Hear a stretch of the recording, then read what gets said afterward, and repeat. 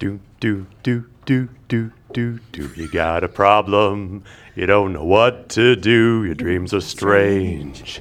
And you're seeing things too. The world is full of mystery. Life's more than you can see. You can ask Pomegranate. And Larry Svades. You can ask Pomegranate. Here's Larry Svades. She's a priestess. He's also a priestess.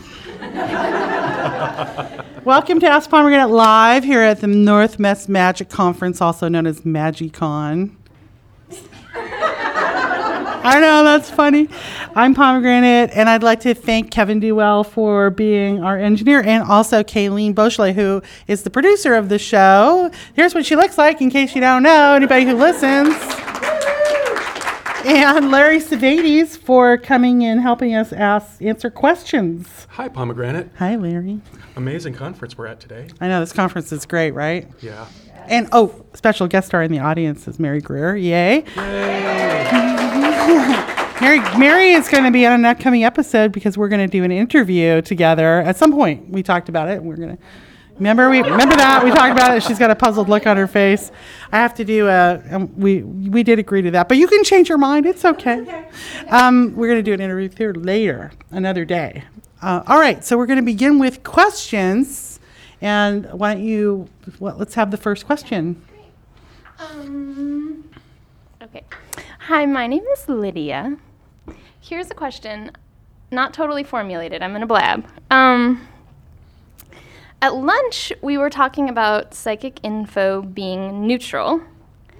And my question is, when you're an empath and you get psychic info through your emotional body, it actually feels emotional. So, what's my question? Not sure, but kind of how to know what's going on. When you're getting emotional... and it actually is psychic info, or it's not. That's what I got. Can we clear that up for you? Yes. Is that what we're asking? Clear yes. this up for me. Clear that up for me. Okay. So when you're getting psychic, so if we work with the premise that there are at least 3 psychic centers, right? And sort of the psychicest of them all is your third eye. That's the traditional center we're talking about with psychic centers, right? Now, empathic centers is the empathic center. Yes, we can call it psychic, but it's really empathic information. And that is entirely emotional. So what you're picking up on is not sort of what is true, what is the overarching truth of the situation, what does the future hold, what is the psychic pattern, or what is the... what does the past, future, and present hold? It's just actually, what's the emotional tenor? Empathic information is as movable and changeable as any emotion would be. So when we're getting empathic information through our heart chakra, what we're doing is going, what is the empathic energy of this room? What are the feelings, the general overall feelings of this group of people? What is the vibrational energy of this group of people that can change if something comes in and impacts it? And so we can understand, or one-on-one, what are you feeling? Someone comes in, they're all like smiling and happy, but they're actually really pissed off. And your empathic center goes, I feel confused because I feel anger. And what we tend to do if we don't know what to do with that center is we tend to say, I'm angry. Why am I angry? Stop being angry. I don't know why I'm angry. And the reason you don't know is because it's not you. It's the person you're sitting with who's pretending not to be angry. So, and that comes up in like relationships a lot with friends or family where you're like, why are you pretending? What's going on with you? Are you actually angry? So that empathic center, okay? And the psychic information, when you get psychic information that is like, this thing is coming, or we understand the nature of this pattern to be this, or I see you getting a job, or, one time I had psychic information which came through this way. Really enjoy this because this is the last time it's going to be like this. And I heard that and I was completely calm. I was like, okay, that's fine. Okay, I'll really enjoy it. And so what happened was then one of the people in the party died 2 weeks later, and it was like, yeah, we'll never have that again because that person's dead. But they didn't go, this person's going to die, be really sad about it. They said, enjoy this because this is the last time. And the information came through calmly, and I experienced it calmly. But it was very clearly psychic information. So psychic information that is like predictive is calm. It doesn't come with emotions because it's a neutral from the psychic realm. They're like, oh, just yet another interesting pattern. It's not that emotional of thing. It's like when you think back on a dream and you're calm about it because it was just a dream, right? So does that help clarify it from that much? And maybe. So would you say the emotional transference is always in present moment, not in the past and future? I have received it from people who were far away. I once picked up the phone and said, "What's wrong?" for somebody who was 300 miles away. Yeah. Because I was getting their stuff. Was that me? It was not. Oh. You would have been 2,000 miles away. Yeah, I think there's no, with empathic information and like psychic information, there is no, distance doesn't cause a problem. Mm-hmm. But I do think in timeline, from my experience, it is definitely more what's happening now. Mm-hmm. And I can do an empathic read of a past situation if I go, what was the empathic situation there? What was the emotional content of that situation that happened? I can ask that question and get the empathic stuff. Mm-hmm. But yeah, usually it's like the environment of the moment, I would say. Okay. Generally, I don't know if I'd be that strict about it, but yeah, Mm-hmm. I would. Thanks, Lydia. Anybody want to dare to come to the microphone and ask a question? Good. Yeah. First off, thank you, Larry, for having come to my home and did a clearing.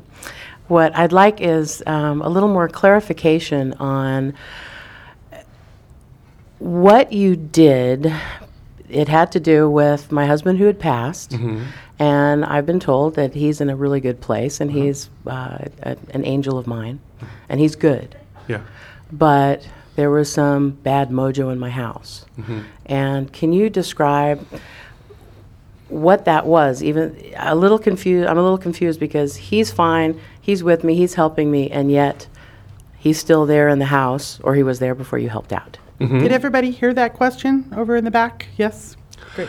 So one of the hard parts about describing something that happened 8 months ago and it involves psychic reading of information is I was in an altered state, and so I'll remember part of it, and there's bunches of it that I won't remember. The house, several things were going on. One was that the house still retained his energy as if it had been his house.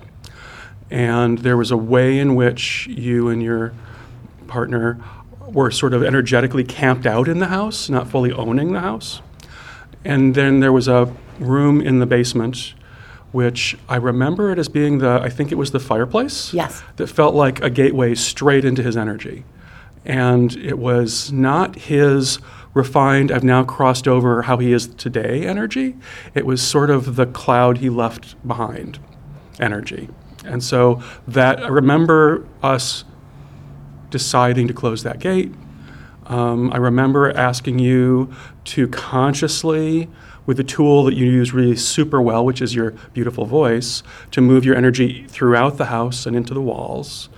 Are there specific things you can remember that you want me to comment on? Just why, if he's okay in another place, Mm-hmm. that the cleaning needed to be done if he's okay? Yeah. When a dog has left the house, is his hair still there? Yes. It's just like that. Nice. So there's lots of stuff we leave behind until it's resolved. And some of those things can be quasi self-motivated once they're, energy can coalesce and act like it's got its own agenda, and be sort of self-sustaining at that level until it's bumped up and moved on. So he had crossed over, but consequences of his actions had not all been resolved. Thank you. Partly because you were holding it, right? There are a couple of things were holding your ex-husband's energy in the house. And so one thing that holds, so buildings are people too, okay? And a building, you go into a building and then you impact it when you live in it. So we're impacting this room right now. We're changing it. All the stuff that has happened in this building changed it. and then it leaves a residue. Even if you clean it like with a vacuum cleaner, right? It still leaves an energetic residue. Or Maya Angelou says like whatever happens in a room goes into the room. It goes into the pillows, it goes into the walls, it goes into the curtains of the chairs. And so she was talking about racism at the time, but she was like, if there's any racism or anything that happens that I don't like that happens, she kicks the person out because she doesn't want it to go into her stuff. And then that holds that energy, okay? So you held his energy in the house because you know him, and the house held his energy. So even though his soul is gone, his energy is left behind, and the residue of who he was left behind. And the question is like, do you like that? And if you don't like it, then you got to clear it. And you can hire Mo Bowstern to do that. She does that really well. You can hire Larry Spades to do that. You can do it yourself with salt, potatoes, water, things like that, smudge. Those things clear a room and clear stuff. And sometimes you have to get rid of their stuff too. And sometimes you just have to be ready. And you were ready. Sometimes you have to You'd be already ready. made a bunch of changes, and the rest of the changes came easily. Thank you. Thanks for that question. Close the door. Hi. Hi. Hi. I'm Elizabeth. I have a question about my health, but I received information about it today in Pomegranate's workshop about my spiritual team. I met my spirit healer and learned that the way they contact me is through my chronic back pain, which is, and I said, really? Can you do something different? I have like a diagnosis and a physical condition and actually a disability. And this has been going on for more than half my life. So on the one hand, I'm so happy that I know that that's what it's telling me, because mental health professionals and books you read and stuff always tell you that, you know, trauma and chronic pain are linked, and there's all these studies about it. But for me personally, I always felt like that was dismissive of my actual physical pain. But now there's this new component, and I wonder what you have to say about that and what kind of implications that has for me or other people who might experience this.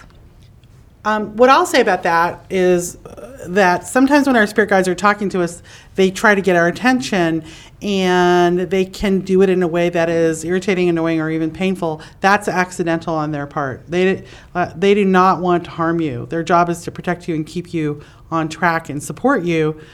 And so one of the things is they're not in bodies and don't always know how hard they're pushing or poking or prodding, and so they can overdo in an attempt to communicate. And if we don't have the lines of communication open really clearly, which is, you know, a lost art. I mean, we used to be able to do it. We used to do it without even thinking in the really old days before we broke away from our magical selves.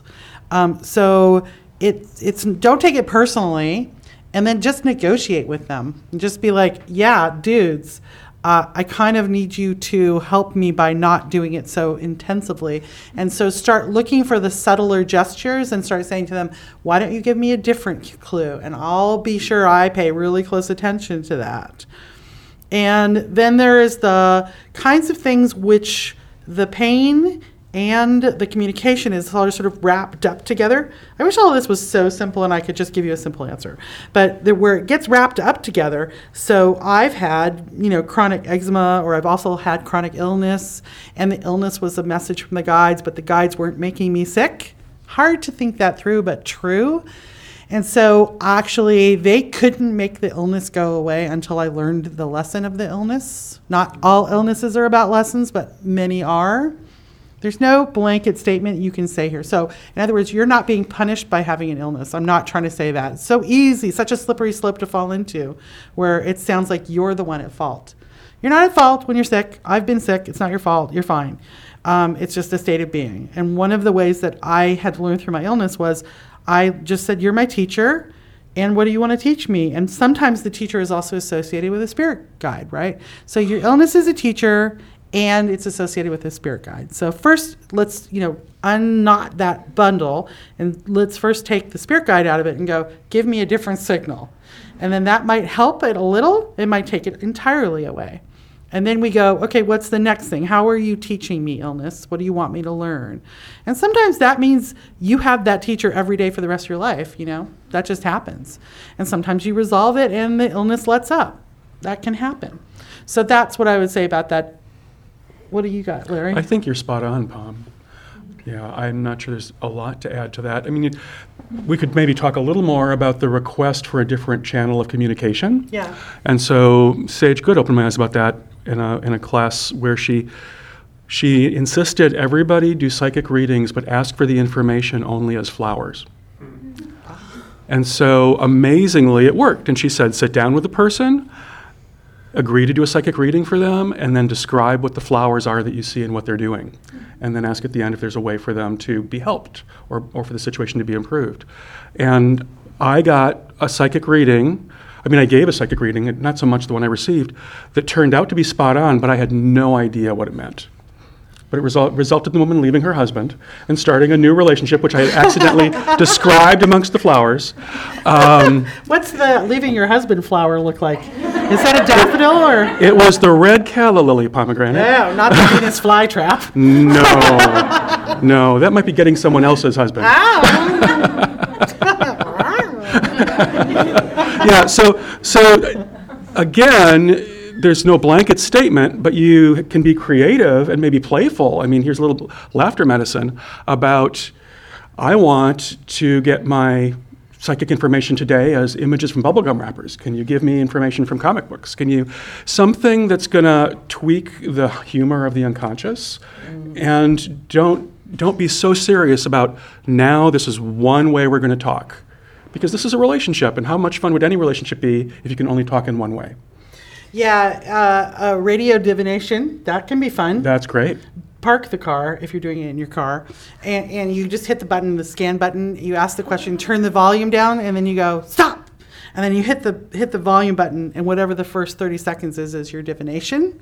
That's one way to do it. Mm-hmm. This is now a different topic, but that's one way to do it. Yeah.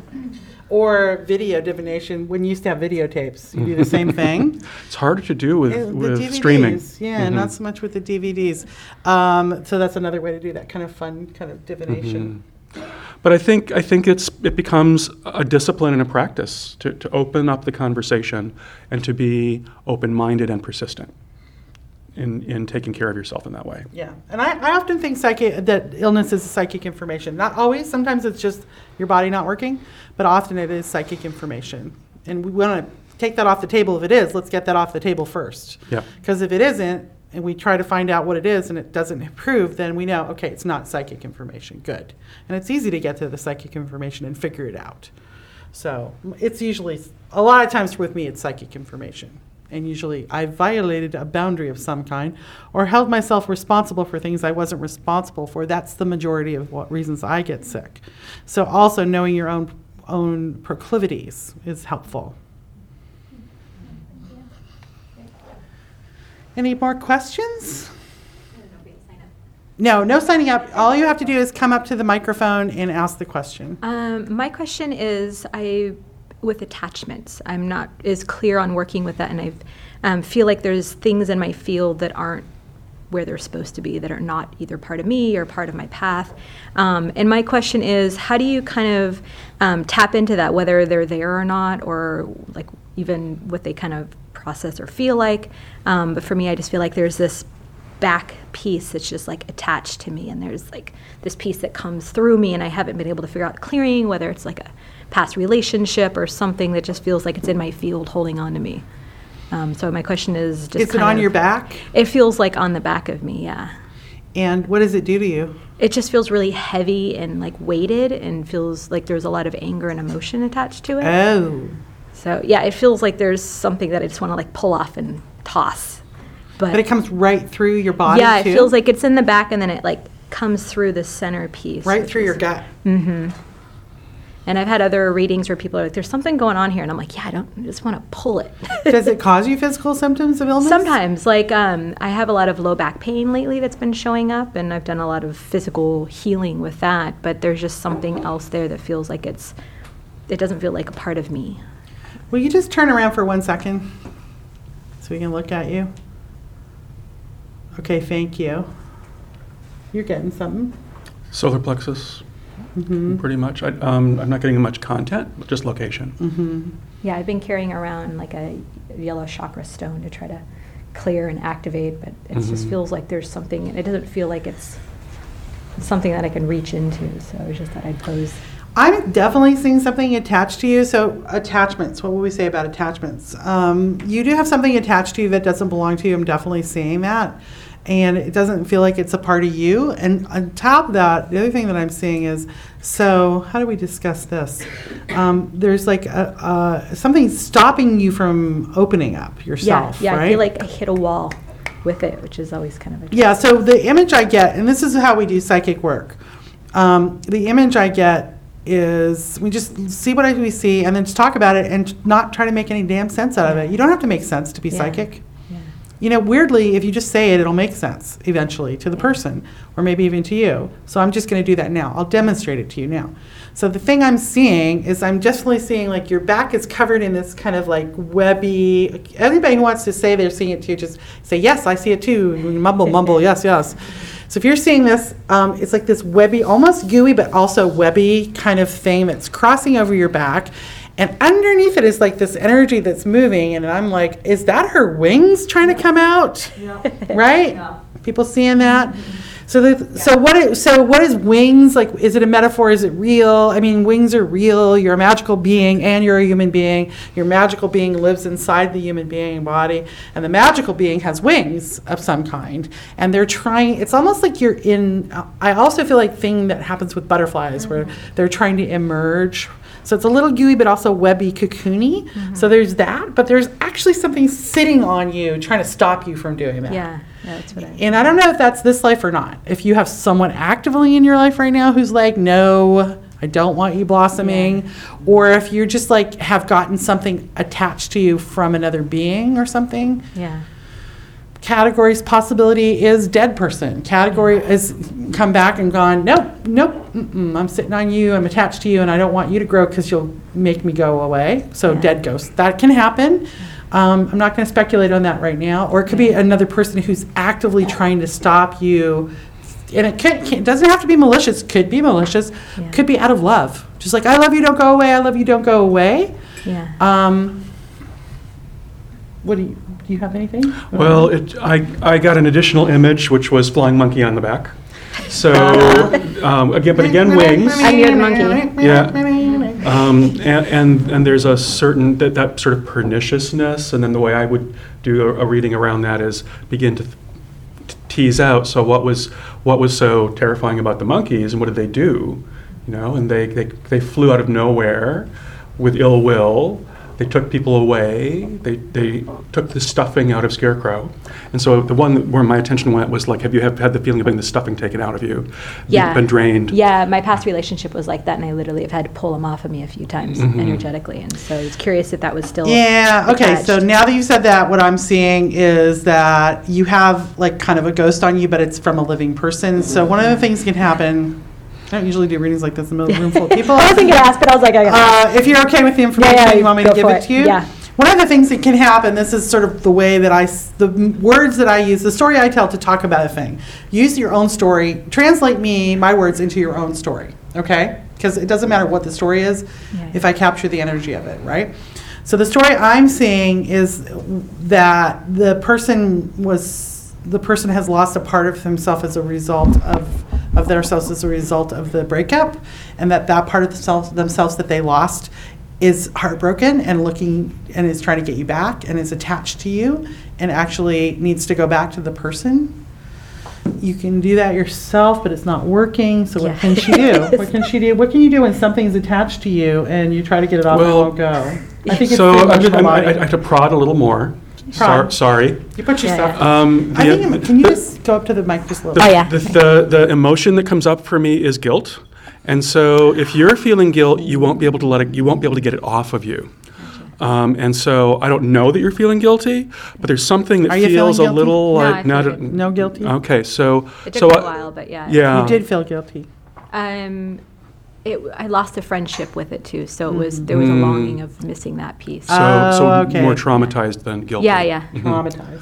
Yeah, because things and people don't have any magical right to us, Yeah. and so if we get stuck in that way, there's a reason why it's come towards us, and there's a reason why we haven't rejected it, like we haven't gotten rid of an illness. There's a Yeah. reason why if we have a cold for too long, you know, Yeah. there's a reason why something doesn't resolve, and I'm so there's a way in which your immune system hasn't pushed it off. I'm getting a download that it was a past life commitment. It feels like there's a past life Like Yeah. an old component. twin flame I would kind of definitely thing, see a or- little past life going on there. Yeah. And that there was probably a plan to stay together longer than actually turned out to be possible. Yeah. Plans changed. Yeah. But I feel like there is a sort of, I want you to recheck the emotional content of yourself around guilt Okay. and responsibility around keeping that thing allowed Yeah. to attach itself to you. Yeah, I can And- feel that. Yeah, because you feel bad. You feel Yeah. like you're bad because you kind of feel like you blew it, but you didn't. So what I would recommend you do, if you can't get it off, is we go to Nicole Pepper, who makes a boyfriend be gone. Is it a boyfriend? Yeah. A boyfriend be gone spell, and she will get rid of that sucker for you. Sweet. Who's used the boyfriend be gone? Yeah. It works really well. She should make a mother-in-law be gone one too. Okay. No, did I say that out loud? You did. Okay. Whoops. She won't listen to the webcast. No. Oh dear, now I'm gonna blush. Okay, can we have another question before I go too much of my own life? Yeah. I wasn't here for the intro, so I'm hoping that this Just is ask away. entirely You're relevant. fine. You're just fine. I'm a little stuck. I'm trying to talk to parts of my body that are unhealthy. Sorry, I'm really emotional already. Yeah. Yeah. And I'm stuck because I have a really clear understanding that too much energy is not what it needs, but I don't know how to talk to it in a small way. And so I'm wondering if you have a recommendation of how I can interact with this huge, like, hot electrical energy, because I do want to save my organs really bad. And I've been using plant medicine and physical healing, and everything is smaller, but it still feels hot, like it's winning, like when you're losing to a fever. And so when I pay attention to it, I feel like I'm feeding the fever. I feel like I'm feeding the fire. And I interact with bodies and muscle and organs on a daily basis with really positive results, but I think it's just too close to home on myself, so I can't find that quiet, cooling voice. So I'm just wondering if you have perspectives on how to interact with the space in a way that's more cooling and watery. I'm also not as in touch with my watery side as I would like to be. So yeah, I don't know. It's a pretty layered question. No, it's a good question. What I'm seeing in you, and this is one thing to think about when we're struggling with physical issues that are difficult, is it's a Western mindset to think of illness as something outside of ourselves. Like that I have an illness, like, oh my God, if I hear one more time they lost their battle with cancer, I am going to lose my damn nut. Please never say that again, people in the media. Because I hate that, because they didn't lose their battle with cancer. They came to an agreement with cancer, and it worked out fine. Cancer said, I'm going to take you home. And then they went home. I mean, I have a lot of people dying of cancer. I've died of cancer in my life, and it just makes me mad. I don't see a battle. There's not a fight. And even thinking of your life, your body as a battleground, to me is like a support of the illness, right? I keep coming to that exact thought, like not fighting it, but I don't know how to talk to it. Well, especially with you in this moment, and not all things that are going on in our body are us. You know, sometimes we're having a relationship with a virus, and the virus is like, "Hey, man, I'm here to really do some cool stuff. I'm going to change your DNA. I'm going to get you ready for the great change of magical tide of change that's going on. And that's going to be really groovy. And meanwhile, we're going, yeah, this isn't groovy for me as an animal body, right? I'm not into it.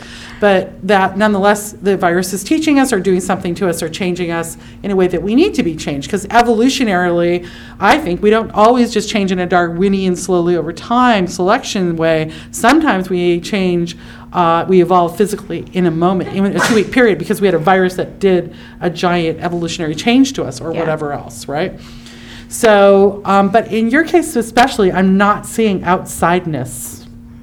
And so we have to say, is the illness partly outsideness? Is it my spirit guide's teaching to me, or a virus changing my body, or just living in a toxic environment, living in the wasteland of my ancestors' waste? What is it? What am I doing? But in this case, when I look at you, I see you and you. Yeah. You and you together. And so there's kind of like a thing where, and I don't want to, again, it's so easy to get simplistic with physical issues, and I really never want to be that way or in any way make you think you're at fault, because you're not at fault at all. Your body doesn't work, and that sucks, okay? That's just freaking real. Yep. But what you could do is just be like, yeah, you know what? I'm really freaking fiery. And love that part of yourself, and just be like, you're not going to cool down? Fine. Let's be fiery then. Because in the attempt to cool that, there's some conflict going on there. So we want to look at the conflict, and sometimes it's, I don't know if this is a Tai Chi idea, but this idea of the energy is coming at you, you receive it and move it around rather than fight it, right? Yeah. And then the battle becomes about that fight. So that's what I'm seeing with you. And as a magical principle, it's like, what do I do? Do I integrate? Do I shift? Do I accept? Do I surrender? And I feel like in a way you could actually try surrendering for a while to the fire. And just be like, yeah, I'm really fiery. And actually, it's kind of painful, but I'm really fiery. And I'm going to let that fire grow. Actually, give it even more space rather than attempting to diminish it. There's something about, you're pointing to the bowl of bone here. Yeah. There's something about that fire in that bowl of bone for you that I'm feeling. So and we're getting all the repressed. other psychics in the room are nodding their head, yes. I love. Can you guys just come to every reading I do and nod yes? Because I'm kind of loving that. Okay. And that, but I'm feeling that bowl of bone needs that earthly mother fire thing. And I've got the mother thing, and I got the children thing, and inviting that mother fire in, the old fire, the first fire.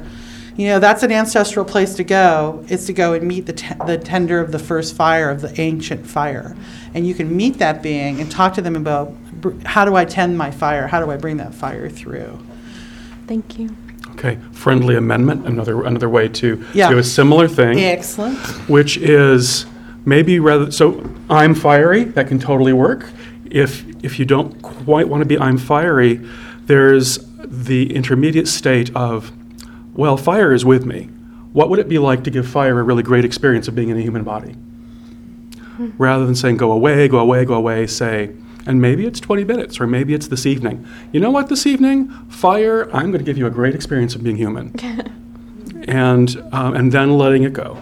And there's a certain, magical principles are often very simple, and often the simple principles can be used in many, many, many locations. And one of the magical principles I use a lot is hospitality. Yeah. And so when something is welcomed and received, it actually needs to not hurt you. Yeah. You know, that's the old style, old-fashioned magic from long ago, that when someone is welcomed into your home, they better not cause any trouble for anybody who lives there. Mm-hmm. And so there's an element of, if this fire is going to be a guest for some amount of time, you can say, yep, you're having an experience of being human. Here you are in this human body, and you need to move on when it's time. I think I forgot to welcome the parts of it that I do like and that I can learn from, because I was so shocked and afraid. Yeah. So it's really good to hear that from an outside and be like, this body can do that. Your mind can do that. Mm-hmm. Yeah. Thanks. Great.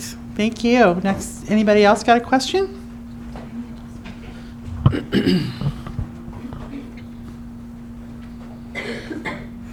Hello. Hi. I would Hi. like to circle around back to the original topic, which is psychic information. And I would love a little bit more clarity about how to actually discern the information that's coming in, if it's coming through our heart center as emotional information? Is there a way to make that discernment, have discernment that is tangible? Do we need to move away from? What do we do? How can we work with that? Why with the empathic information? Why? Right? Like, it's a pain. It's so difficult to be an empath, right? And how do you know who's what when? Is that sort of the way? Yeah, and like, hey, is this mine? Is this like my trauma? Because if it is, then let me come back to center and then like reopen in a different spot or something. I mean, can I discern that information? Or is this actually information that's coming in from somebody? Like, yeah, how? How do we figure out where it's coming from? And then like, this is a little bit 101, and then going back to some tools of like, okay, yeah, it's, I don't know, I'm rambling at this point. I think there's enough question there. You got it. You want to go? I'll say a brief thing, but you're the master of this, Pomegranate. But the brief thing I'll say is your body in this instance is your instrument. And you have to learn your instrument, and that is not quick or instant. And it is not going to be the same as anybody else's.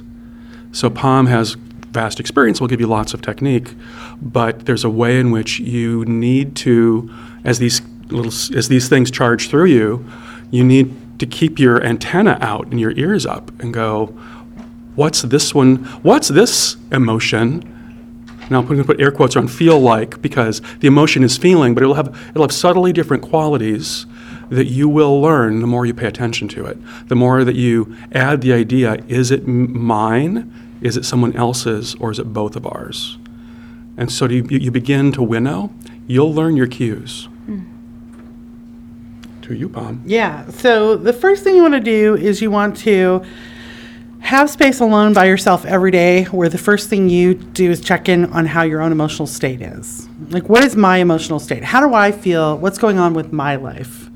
And know your 6 emotions. I'll tell them to you: happy, angry, sad, afraid, shocked, and disgusted. There ain't no more feelings. Any other feelings beyond that is some combination of those 6. So just know what you're feeling in that moment. Know what your life is like for you emotionally, so that you can have a clarity of, this is me. Got to start with, this is me. Once you get that clarity, so this entails having an emotional awareness of self. Once you know that, then when you know that when you encounter another person, you will know their feelings maybe before they arrive. I often know someone's feelings about 15 minutes before I get together with them. I'll get the feeling. And then I'll go, oh, there's a feeling of angry. Now let me just check with me. Am I angry about anything? No, I'm not. Oh, somebody's angry. It ain't me. So it's not me. So now I've differentiated. Okay? And then if you are being inundated by other people's feelings, so then it depends on who you're going to see. How useful is that information to you? The first question we ask when we find out someone else is having a strong feeling, we go, is this my business? Is this person's anger my business? If it's not, then you do a clearing, okay? And the clearing is a very simple act where you breathe in the white light energy of the God self in the chakra system, and you just breathe it right down into your heart chakra, and you breathe it out of your heart chakra, and you clear that out of your body. And then put on a nice little piece of jewelry that continues to hold that, and you can turn that energy into a little bit of a shield in front. If you don't do it in back, you'll still get inundated by feelings. So you do that again. Breathe into the heart chakra, breathe out the back, and create a shield. And just be like, that's not my business. They're angry, but it's nothing to do with me. Okay? The only person this isn't going to work with is the person you're having sex with. Because once you start having sex with people, it's very hard to shield yourself from their feelings because of the way you make connections. You're making a heart connection. Sex is mostly about the heart chakra, right? So that's a different set. I can't address that now. But for everyday use, that's what you do. And if you have a lot of trouble, I suggest you do a daily practice of getting a hand mirror and putting it in front of your heart and putting it towards you and say, this is me, and then turning it around and going, that is you. And we do the this is me, that is you differentiation magical technique. This is me, that is you. And that helps to clarify. And if you get the answer, this is my business, then you say, how is it my business? And we always want to do the very least we have to do, the minimum effective response to any magical information. You never want to do more. You never want to cast a giant, dragon when a little cricket will do. Okay? So that's what you want to do. It's just like the most minimum effective response. Like it might be, how's it going? You feeling okay? It might be the simple. That's quite complicated asking that question. But it might just be, oh, they're angry. Okay, that's okay. That's okay that they're angry. And then leave it. That might be the simplest thing. So that's the technique, and it's practice. Mm-hmm. You want to ask more about that? Or does that help? I think that's helpful. And I think I have more of a question, but I don't know what it is, right? Okay. I don't know how to articulate it at this very moment. Okay. That's a good Thank you. question. Thank Yeah. you. See, Pom, you are the master of that. Because I'm a giant empath and I had to learn to handle it. So I was always a fainting flower. Next question. Having too many feelings of other people. Hello, I'm Hi. Esther. This has to do with the question about attachments as well. Something that I've had experiences with since I was little. And I'm at an impasse with something that one of the few times I visited Portland, I went to a circle about 5 years ago, and something jumped to me from a woman. I don't know, I didn't even know the people that were present. And it wasn't necessarily from her that what I'm dealing with now, but it weakened me in such a way where various other things started coming into my field over a period of a 10-day fever. And I've done a tremendous amount of work working through what I can, what I know how to do. And I've also asked for help in a lot of ways. And what I've come to now is I don't know if it's an attachment or if it's kind of like a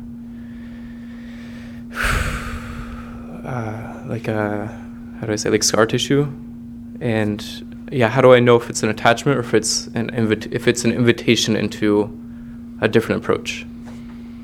An exploration into a different approach and a challenger. So I don't know I'm curious as you're talking, what you want out of your magical life. Can you say anything about that to me? What you want the arc of your future magical life to be like? What flavor it should take? Do you want it to be primary and intense in your life, or is it going to be a lovely, nourishing background in your life? I have a choice. Yeah. Yeah, actually, you do have a I do have a choice, complete but choice. The intensity has felt perpetual most of the time, even when I've asked for less. So the way it reads to me is a shamanic illness. And and so when I say shamanic illness, I mean the kind of shamanic illness that is its own initiation. And so basically to deal with your own shamanic illness, you align with and develop your own shamanic healing team, which you can then also use for others. And What's a shamanic illness, Larry? It's the thing that happens to people before they get cracked open as healers, and it makes sure they get cracked open as healers. I don't know what else to say about it. I don't know that I understand it, but I've sure seen it. This is the second time this has happened, because I went through one, and it went through a 5-year period of an illness like that. And when I was clear, it was for the first time I felt like I was myself, and I was able to do my work here, and I was ecstatic. But I didn't step into it all the way. I was still because I wanted to just play for a while. Also, play is good. It plays good, but I also wasn't doing my work necessarily all the way. So this time around, the thing that I'm trying to figure out is I don't feel like I have access to guidance in it. It feels like I'm just like butted up against this. And how do I know what container to set up for myself to do it in a good way, safely? How do I do this if I don't I don't feel like I have access to guidance at all? I would say find a teacher. Find a human teacher. Me too. I'm saying the same thing to you. You can't do this by yourself, and don't try. It's not smart to try to do everything by yourself. You can find teachers that are in spirit, but I would also try to find a human teacher, just because part of what you need to do is be able to be grounded in it, right? Yeah. I've been asking for a human teacher. Haven't found one yet. Yeah. Maybe I have. Yeah, I don't know about Word of Life. Hi, Pom. Hi. Are you in Portland? I'm pointing at Larry. I have a practice in Portland, so if you're nearby, I certainly could see you. It's not the easiest thing to find, but if you have friends who are also in similar kinds of spiritual pursuit you'll hear through the grapevine, who's good, who's trained with what shamanic teachers, what's their practice like, how accessible are they. You have to begin to make those contacts in the human world, and when you make I'll state this and we'll see if it's true. When you make the commitment that you're going to make those contacts, things will begin to flow more easily so that you can make the contacts. Okay. The best way to handle magical energy is to have the best container that you can create for yourself, and that is something that really requires teaching. And you can get spirit people to teach you, but you can get a teacher to do it. But like for you, especially right now, it's like your container is not able to hold the energy that wants to move through you. I'm not seeing any particular attachment to you. I'm just seeing a lot of energy coming at you. And it's like, how do I channel it? We call it clearing our pipes, right?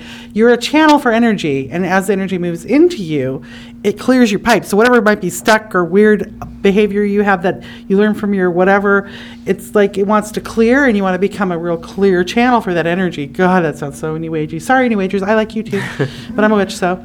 But we want to clear our pipes out so that we can actually be a clear vessel for the energy, right? Not perfect a vessel. We want to be our own shape, but we want to also be able to let it flow and not go through our neuroses or our ego problems, right?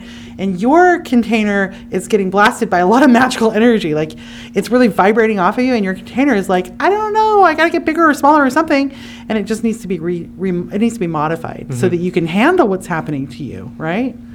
It's hard to handle what's happening to you, isn't it? It's so hard. It's supposed to be affecting my heart, and it feels just really blocked and compressed and yeah.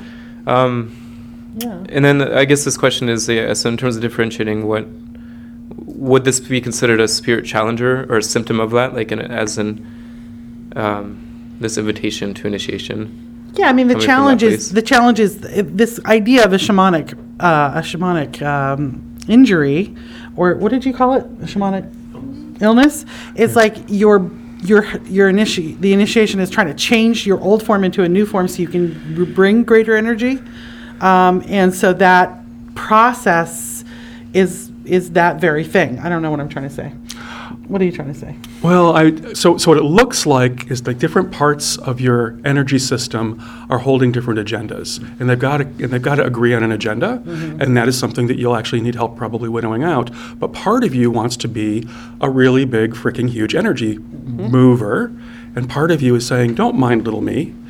I'm just here being a happy human," and you can theoretically be both. But you need to be both sort of alternately, not simultaneously, or the pressure will come in and not leave. You're under a lot of pressure. You are under a lot of pressure. You do need help. That's sort of the answer. The easy way through is. But we are seeing you, okay? We do see what's happening to you, if that's helpful. Yeah. Okay? It's real. What you're saying is real. Sometimes it just need to be seen. Yeah. And just affirmation of what the origin is. Also, who's been there? Anybody been there? Hands in the room. Who's been there?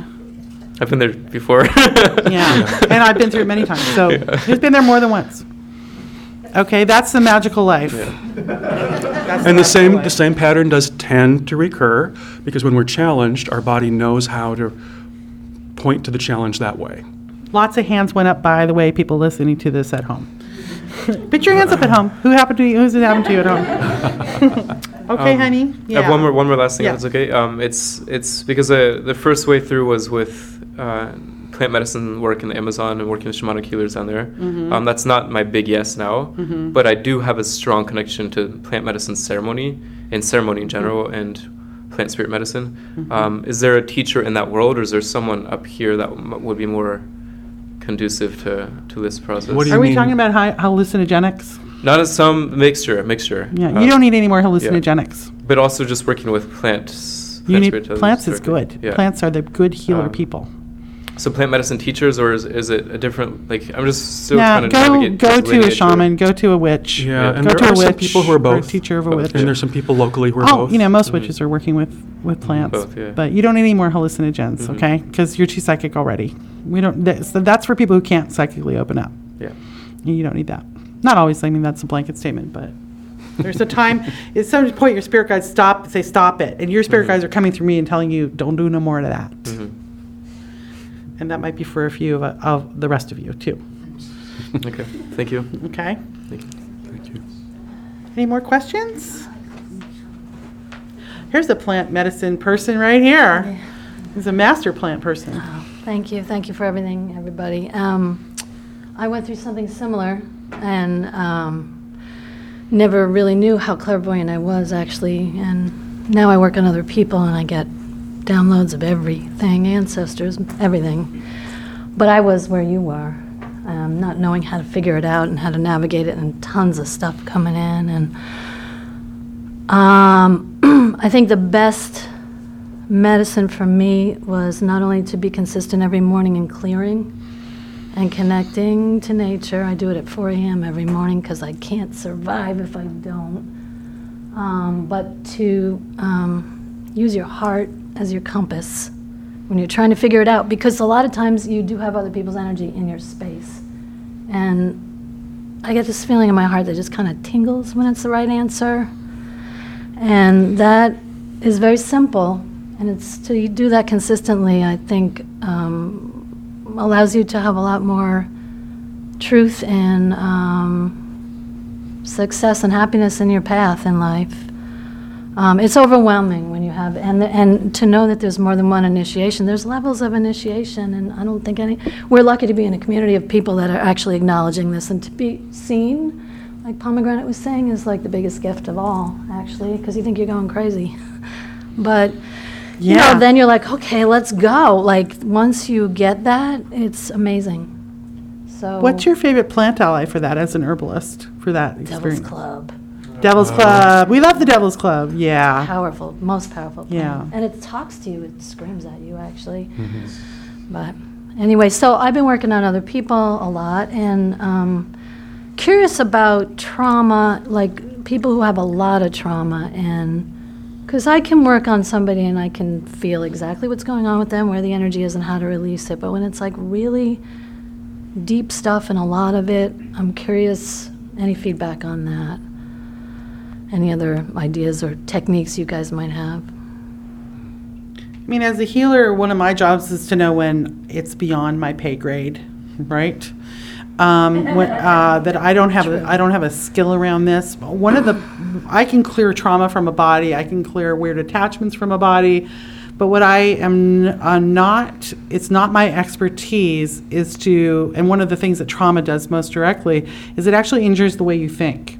It actually formulates your thought patterns in a way that is very deep.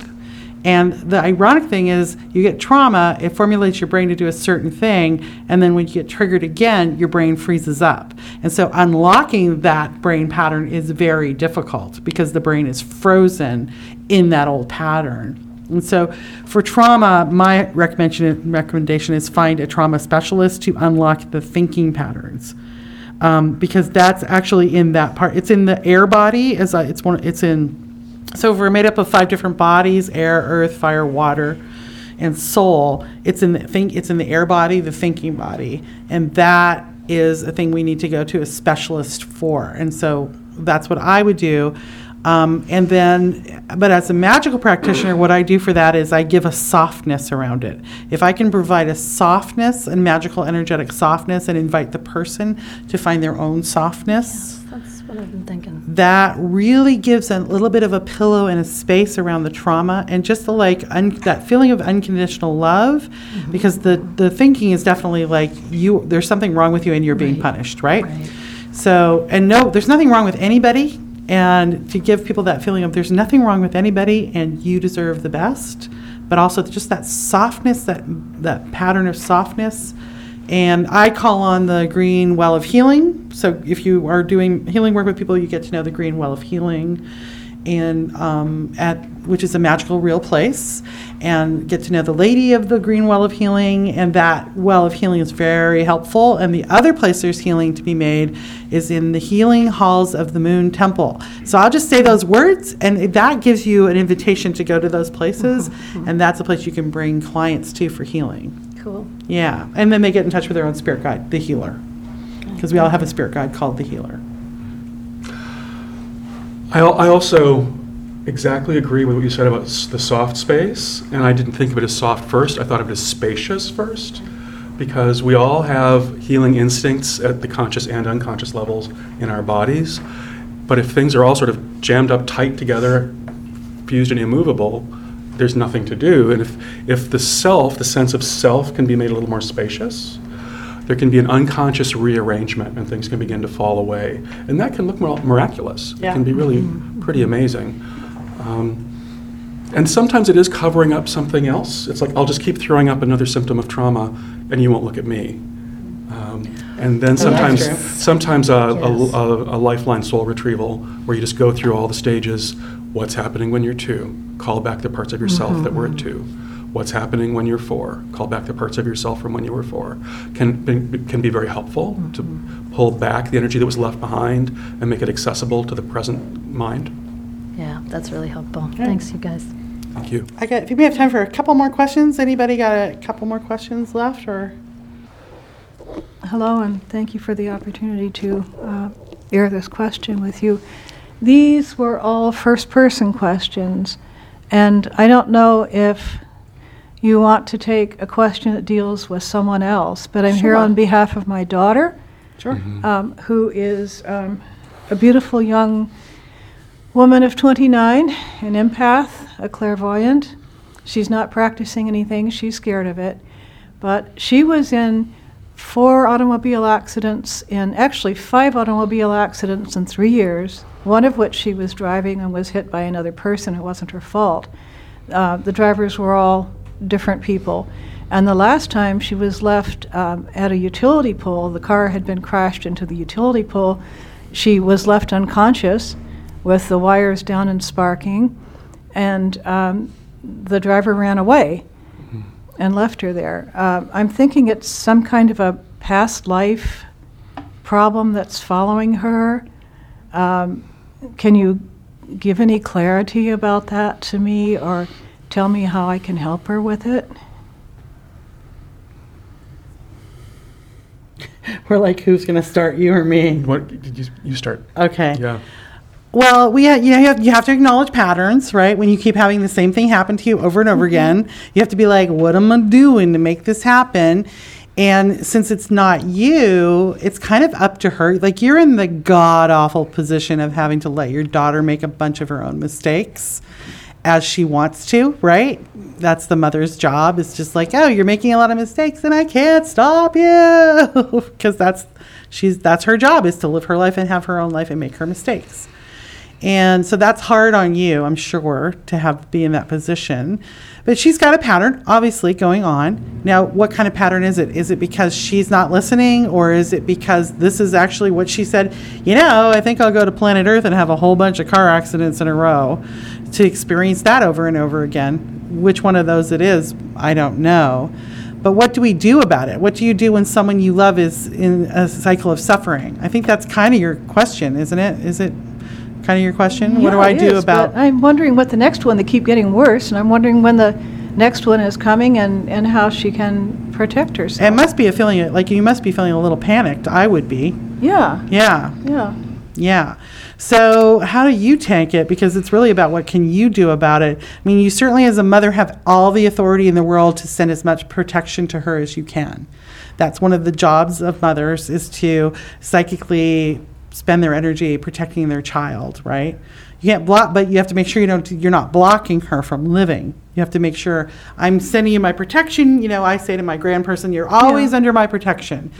And your daughter you're allowed to protect your daughter, and you have to, within that prayer, make sure you go, but I do not want to block you from your life, right? Because that's the thing we can become too protective of. So you're allowed to offer her all the protection you have. And at the same time, she gets to make all her own mistakes, right? Of course. Yeah. Although she was not the driver in any of these. Yeah, this is I why know I'm that. thinking maybe it's any of bad these you car said. karma or something. This is what I'm saying about the thing of the subtle thing of, like, it starts to sound like you're blaming when you get into this topic of what. I'm not blaming her for her car accidents, but when we get in car accident after car accident, we all have to go, why the hell am I, as magical people, we have to take responsibility for our lives, or as people. And I go, what the heck am I doing that I'm getting in so many darn car accidents? Like, what's happening? What's the pattern here? We have to look at the pattern, be willing to look at the pattern. And you're saying, what's the pattern here? She's not saying what's the pattern, right? Mm-hmm. She's like, oh, I don't know. It's just weird. Mm-hmm. So there's a way in which you actually can't do anything about this because it's her life. That's what I'm trying to say. But there is a pattern here. So you're saying, what's the pattern? And my thing is, I don't know. I don't know what her pattern is because I need to know more about her, and I kind of need her in front of me. So That's really, what I have to address yeah. you and say, what can you do? You can protect her. You can do prayers. You can send guardian angels to her. You can send clarity to her. You can say, but whatever you send to her, you're also sending to yourself. Mm. So if you say, wake up and be clear, whatever you're not aware of or in denial about will wake up and be clear in you. So be prepared for that, right? And but prayer is a powerful, powerful act for anybody you love. And also, one of the most powerful things you can do for somebody who's in the pattern that you see as self-destructive, or you see as like harmful to self, or is unconscious enough to the point where she's repeating over and over again, is just go, learn the lesson you need to learn the easiest way you can. That's an easy prayer to do for someone. It's just learn that lesson in the easiest way you can learn it. There's something about car accidents that she's learning from. And just be like, I pray you learn this the easiest possible way. And that's a simple, easy prayer. And you don't mind receiving that. I'll learn my lessons the easiest way I can. Yeah. So you're in a tough spot, and my heart breaks for you because I would be pulling my freaking hair out. But then I'd be like, what are you doing? Wake up. Look, why are there so many car accidents? I'd be nagging. I'd be a nag. Yeah. Well, right? I just want to say that these car accidents did not include inebriation or lack of judgment, as far as we know. I One know. was black ice. One was. Yeah, it's so hard. It's just so hard weird. to. Yeah. It's so hard to talk about this in a way that doesn't sound like it's blaming the person who did it, and at the same time be able to take responsibility for the patterning, right? Because we have to take responsibility for repeating patterns in our lives without blame, right? I don't know if you can get me out of this hole. And so setting aside the cause, I'm still getting that there's a wake-up call. And so what's the waking up to? I don't know if the waking up to is exactly the same as how are the car accidents happening. Mm-hmm. The car accidents are being shaken up, stopped, and then shaken up. You know, what happens in a car accident? You lose control, you get stopped, you might get injured, you certainly get shaken up. So there's this thing happening where she keeps getting shaken up and stopped in her tracks. So another way to think about it is to read everything in your life as if you were interpreting a dream. So one of the things we often say is in our lives is like, if this is a dream, what would it mean? Okay, so that takes sort of the onus away of like, why are you screwing up? Which I'm not trying to say she's screwing up. But like, we do have to read the information. As psychics, we have to read the pattern. So you can just say to yourself or even to her, go, honey, if this was a dream, what would it mean? So when things happen to us, like when we had a car accident a couple of years ago, we're like, what? Let's interpret this as if it was a dream. What does it mean? You know, and it wasn't our fault, yet it was very powerful, and we had to get the information from it so that we didn't, have a reoccurrence, so the information came through again in another way, right? Okay. Is that, because I really am not blaming her for her car accident. No, it wasn't her fault at all. No. Okay. Okay, thank you very much. Thank you. Anybody else got a question? Yay! Hi. Hey. I was wondering if you guys can tell me more about shape-shifting. I understand a little bit about it magically and its gifts and how it can be a tremendous tool. But I've also noticed it in the what I like to call consensus reality, like the reality that we're in right now, like actual humans shape-shifting, looking different all the time, appearing energetically different. So I guess I wonder about the tools of having that ability myself, and also what to look out for in the consensus reality and in magical landscapes. I'm sure you have a lot to say about that. So I'll take a first pass at that. And so you want, if you're going to work shape-shifting magic, you want to have a strong sense of self. And that doesn't mean a rigid ego. It's almost the opposite of a rigid ego, because a shapeshifter is going to keep changing their outward and probably energetic and egoic signatures. So you have to, it's almost more like a strong sense of, I am the viewpoint from which I witness. I am the viewpoint from which I proceed. I can always come back to this viewpoint whenever I need to. And then shape-shifting is a close cousin to empathy. You have to be able to feel something to become something. I don't know a whole lot more I should say about that. What do you want to say about that, Pam? Well, shapeshifting is a magical act, and some people are like natural bone. We all shapeshift a little because of the empathy piece, where anybody who's got any empathy will shapeshift into another person's feelings. It's sort of like you watch it, like anybody who watches Dr. Phil and then goes, God, I think I have that problem. Do I have that problem? I think I have that problem. That's an act of shape-shifting. Like, no, you don't have that problem. You just shape-shifted into that person for a second, right? So there's that kind of shape-shifting. But there's actual magical shape-shifting where some people who will entirely take on another person's persona, dreams, hopes, and everything else. And because they're not trained in who they are, they don't realize they're not that person. Mm-hmm. And so you become this whole other person, and you live your life from that standpoint, and yet you're always unhappy because it's not who you are. And then that influence might leave, and then a new influence that comes in, and then you turn entirely into that other person, the new influence.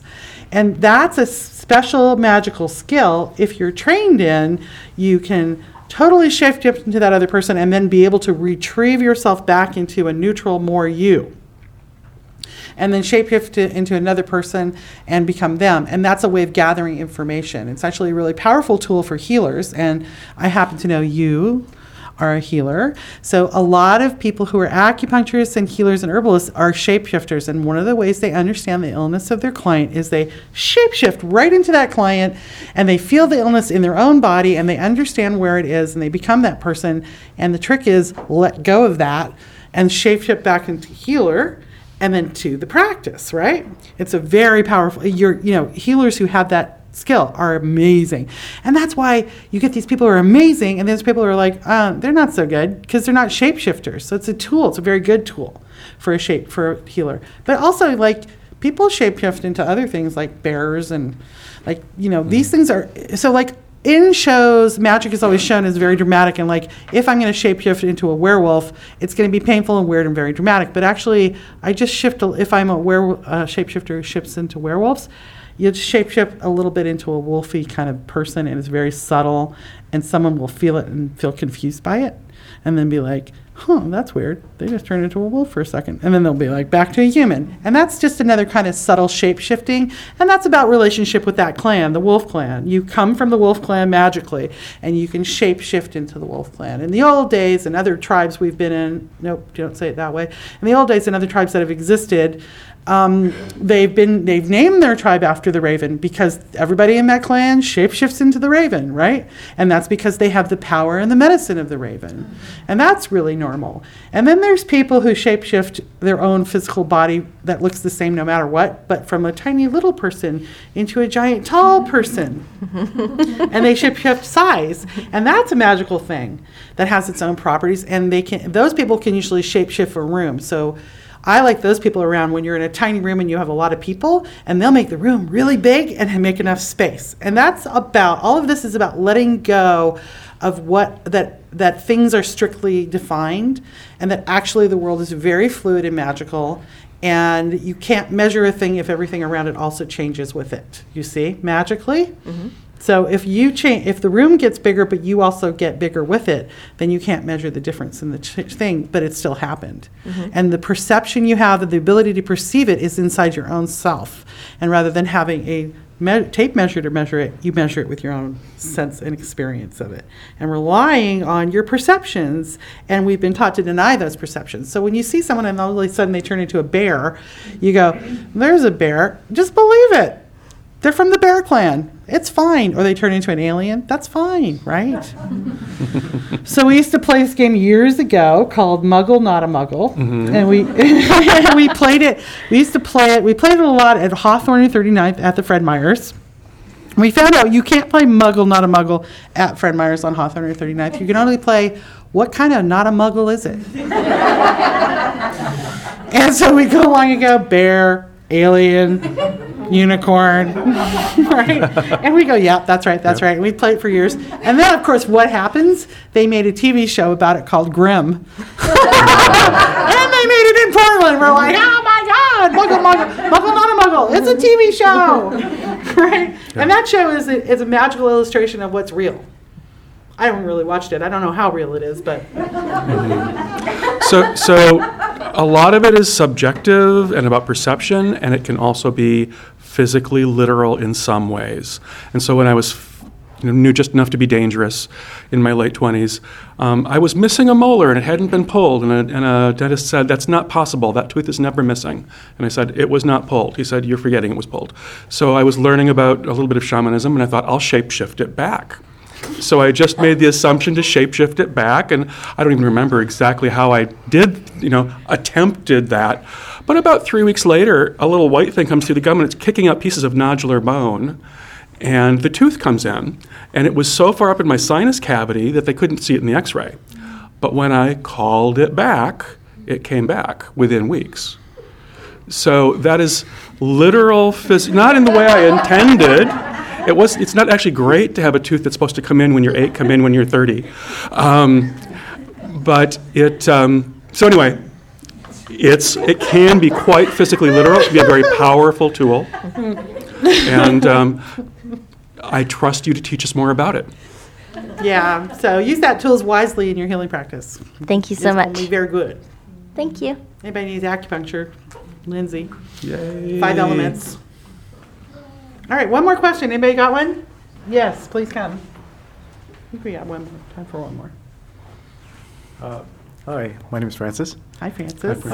I first want to thank you for the spirit guide activity this morning, the whole exercise. I actually found one of my spirit challengers show up in the form of Stephen Biko, who last year happened to show up to me in the song by repeating it all the time to me, and then someone gifted a picture of him, and then I found out that his personal chauffeur is a friend of my friend's, and now we're connected. No, really? Yeah. Like Biko, like Biko, the U2 song Biko? Biko. And Biko told me to raise my voice because I'm considering going back to drumming and using drumming as a healing tool. And Biko told me to raise my voice and he held my heart in his hands and said, it's okay. So I want to thank you for that. Welcome, Biko. Welcome. Love Biko. I kept thinking about a song. But I got a separate question, and it's got to do with ringing in my ears. I recently discovered that I'm an empath, so I've gone through a lot of the grueling, painful, empathic emotions. But I also have this ringing in my ears that goes on, and sometimes, and I actually just got it 5 minutes ago, it will ring so loud and so suddenly that I felt that someone was screaming at me from like far, far away. And it's happened to me a lot of times, and I'll just be doing something and also just go like, whoa. And it's always on my right ear. So I'm just trying to figure out what to do with that, how to work with that, and what's that about. It comes and goes? The ringing happens 24/7. I'm gotten used to it by now. But and the then get louder and then softer? Yeah, it comes, it's really random. Yeah. Well, I mean, the first thing you got to check out is your thyroid, because thyroid disorder causes ringing in the ears. Okay. So I know my thyroid's acting up because I hear the ringing. So when we hear hooves, let's hear horses, right? Yeah. Not zebras. So check that out if you don't know if you've ever had any blood work done around that. It might be your thyroid. But magically, for me, it's always some kind of one of the close cousin magical beings. So if I'm talking about all the magical realms, so there's the plant realm, there's the animal realm, this is the realm of the cousins or the silver bloods or the fairy beings or the magical mystical creatures, and that's their magic coming in. Because although we like to tell stories about the magical creatures, they're real. They're as real as we are, in my experience. So for me, it's usually a fairy energy or the magical beings who are on the planet who are fairy-like energies or mystical energies, but they're attached to this world, and they're just this side of the veil. They're not dead people. They're this side of the magical veil. They're more ensconced in a magical world. They're kind of tend to be immortal. And when that buzzing goes in my ear, I go, oh, here come the cousins. And that door is opening, and they're trying to come in and talk to me and bring their influence in. So that for me is what it is. What it is will be for you, it could be different, but it's definitely a sign that some magical being is coming. And so remember, I don't know, in the workshop, I said, you might hear something. And I kind of meant it literally. Like you might hear something. You might hear it in your head, or you might hear it in your earballs. So that's, for me, that's definitely magical beings coming through. And what I do is I just go, okay, you're here. I hear you. Let me know if you want anything. If you just want to come through, I invite you. Unless I'm driving and then I go, get back off, I'm driving, because we got to be practical about these things. We have to be able to drive. When the dead people started showing up and I couldn't tell if they were living or dead and while I was driving, I was like, this is not okay. I cannot be slamming my brakes for ghosts, okay? It's not going to work. So you get to know, you're in charge, you're the boss, you get to negotiate everything. But for me, that's what it is. Mm-hmm. Everything you said, and do you tend to astral project? Do you dream about flying a lot? Do you detach from your body easily? Yeah, that's right, Larry. That's right. It's funny, I don't dream about flying, but I dream about a lot of very horrible things that happens to bodies. But in the dream, I'm surprisingly calm about it. Mm-hmm. And I also dream of being attacked a lot, but I'd never die. Mm-hmm. And also dream about running a lot as well. So there's the neurological symptom you describe can sometimes happen if the energy body and the physical body are just a tiny hair apart. Yeah. Which is why that often shows up when somebody is about to astral project or is coming back. The loud buzzing noise in the ear can often be a symptom of your leaving your body. I almost had a experience like that last week, actually. Mm-hmm. Feeling like I was about to leave, but I couldn't. And did you hear buzzing? Yeah. Mm-hmm. Very, very loud buzzing. Mm-hmm. The other thing that we find here buzzing, usually it's outside of us, not in our ears, is if you're doing a certain magic that's actually changing the planetary karma, and you might be doing a certain magic, and we're doing that this weekend, and what happens is we go, the change of the magic changes the world around us, and that sound of that is often what we call the loud buzzing noise. And we go, oh, there's the loud buzzing noise. Most often that's like a lawnmower shows up right next to the window in the conference room. Helicopters. Weed whackers, suddenly we can't talk, we can't do the magic because there's so much noise, and we know we're on the right track then magically. We go, there's the loud buzzing noise. So I just wanted to fill in all of the loud buzzing noises. I actually think for you it's you and your body coming and going. So that's a skill you should learn how to handle. Okay. So that you can fully ensconce in your body and also then pop out when you need to and fully ensconce and not be kind of in this hovery thing, because that'll become distracting. I think it's mostly that for you, and then when you're there, the cousins are coming, okay? Thank you. All right, I think we might be done. Yay!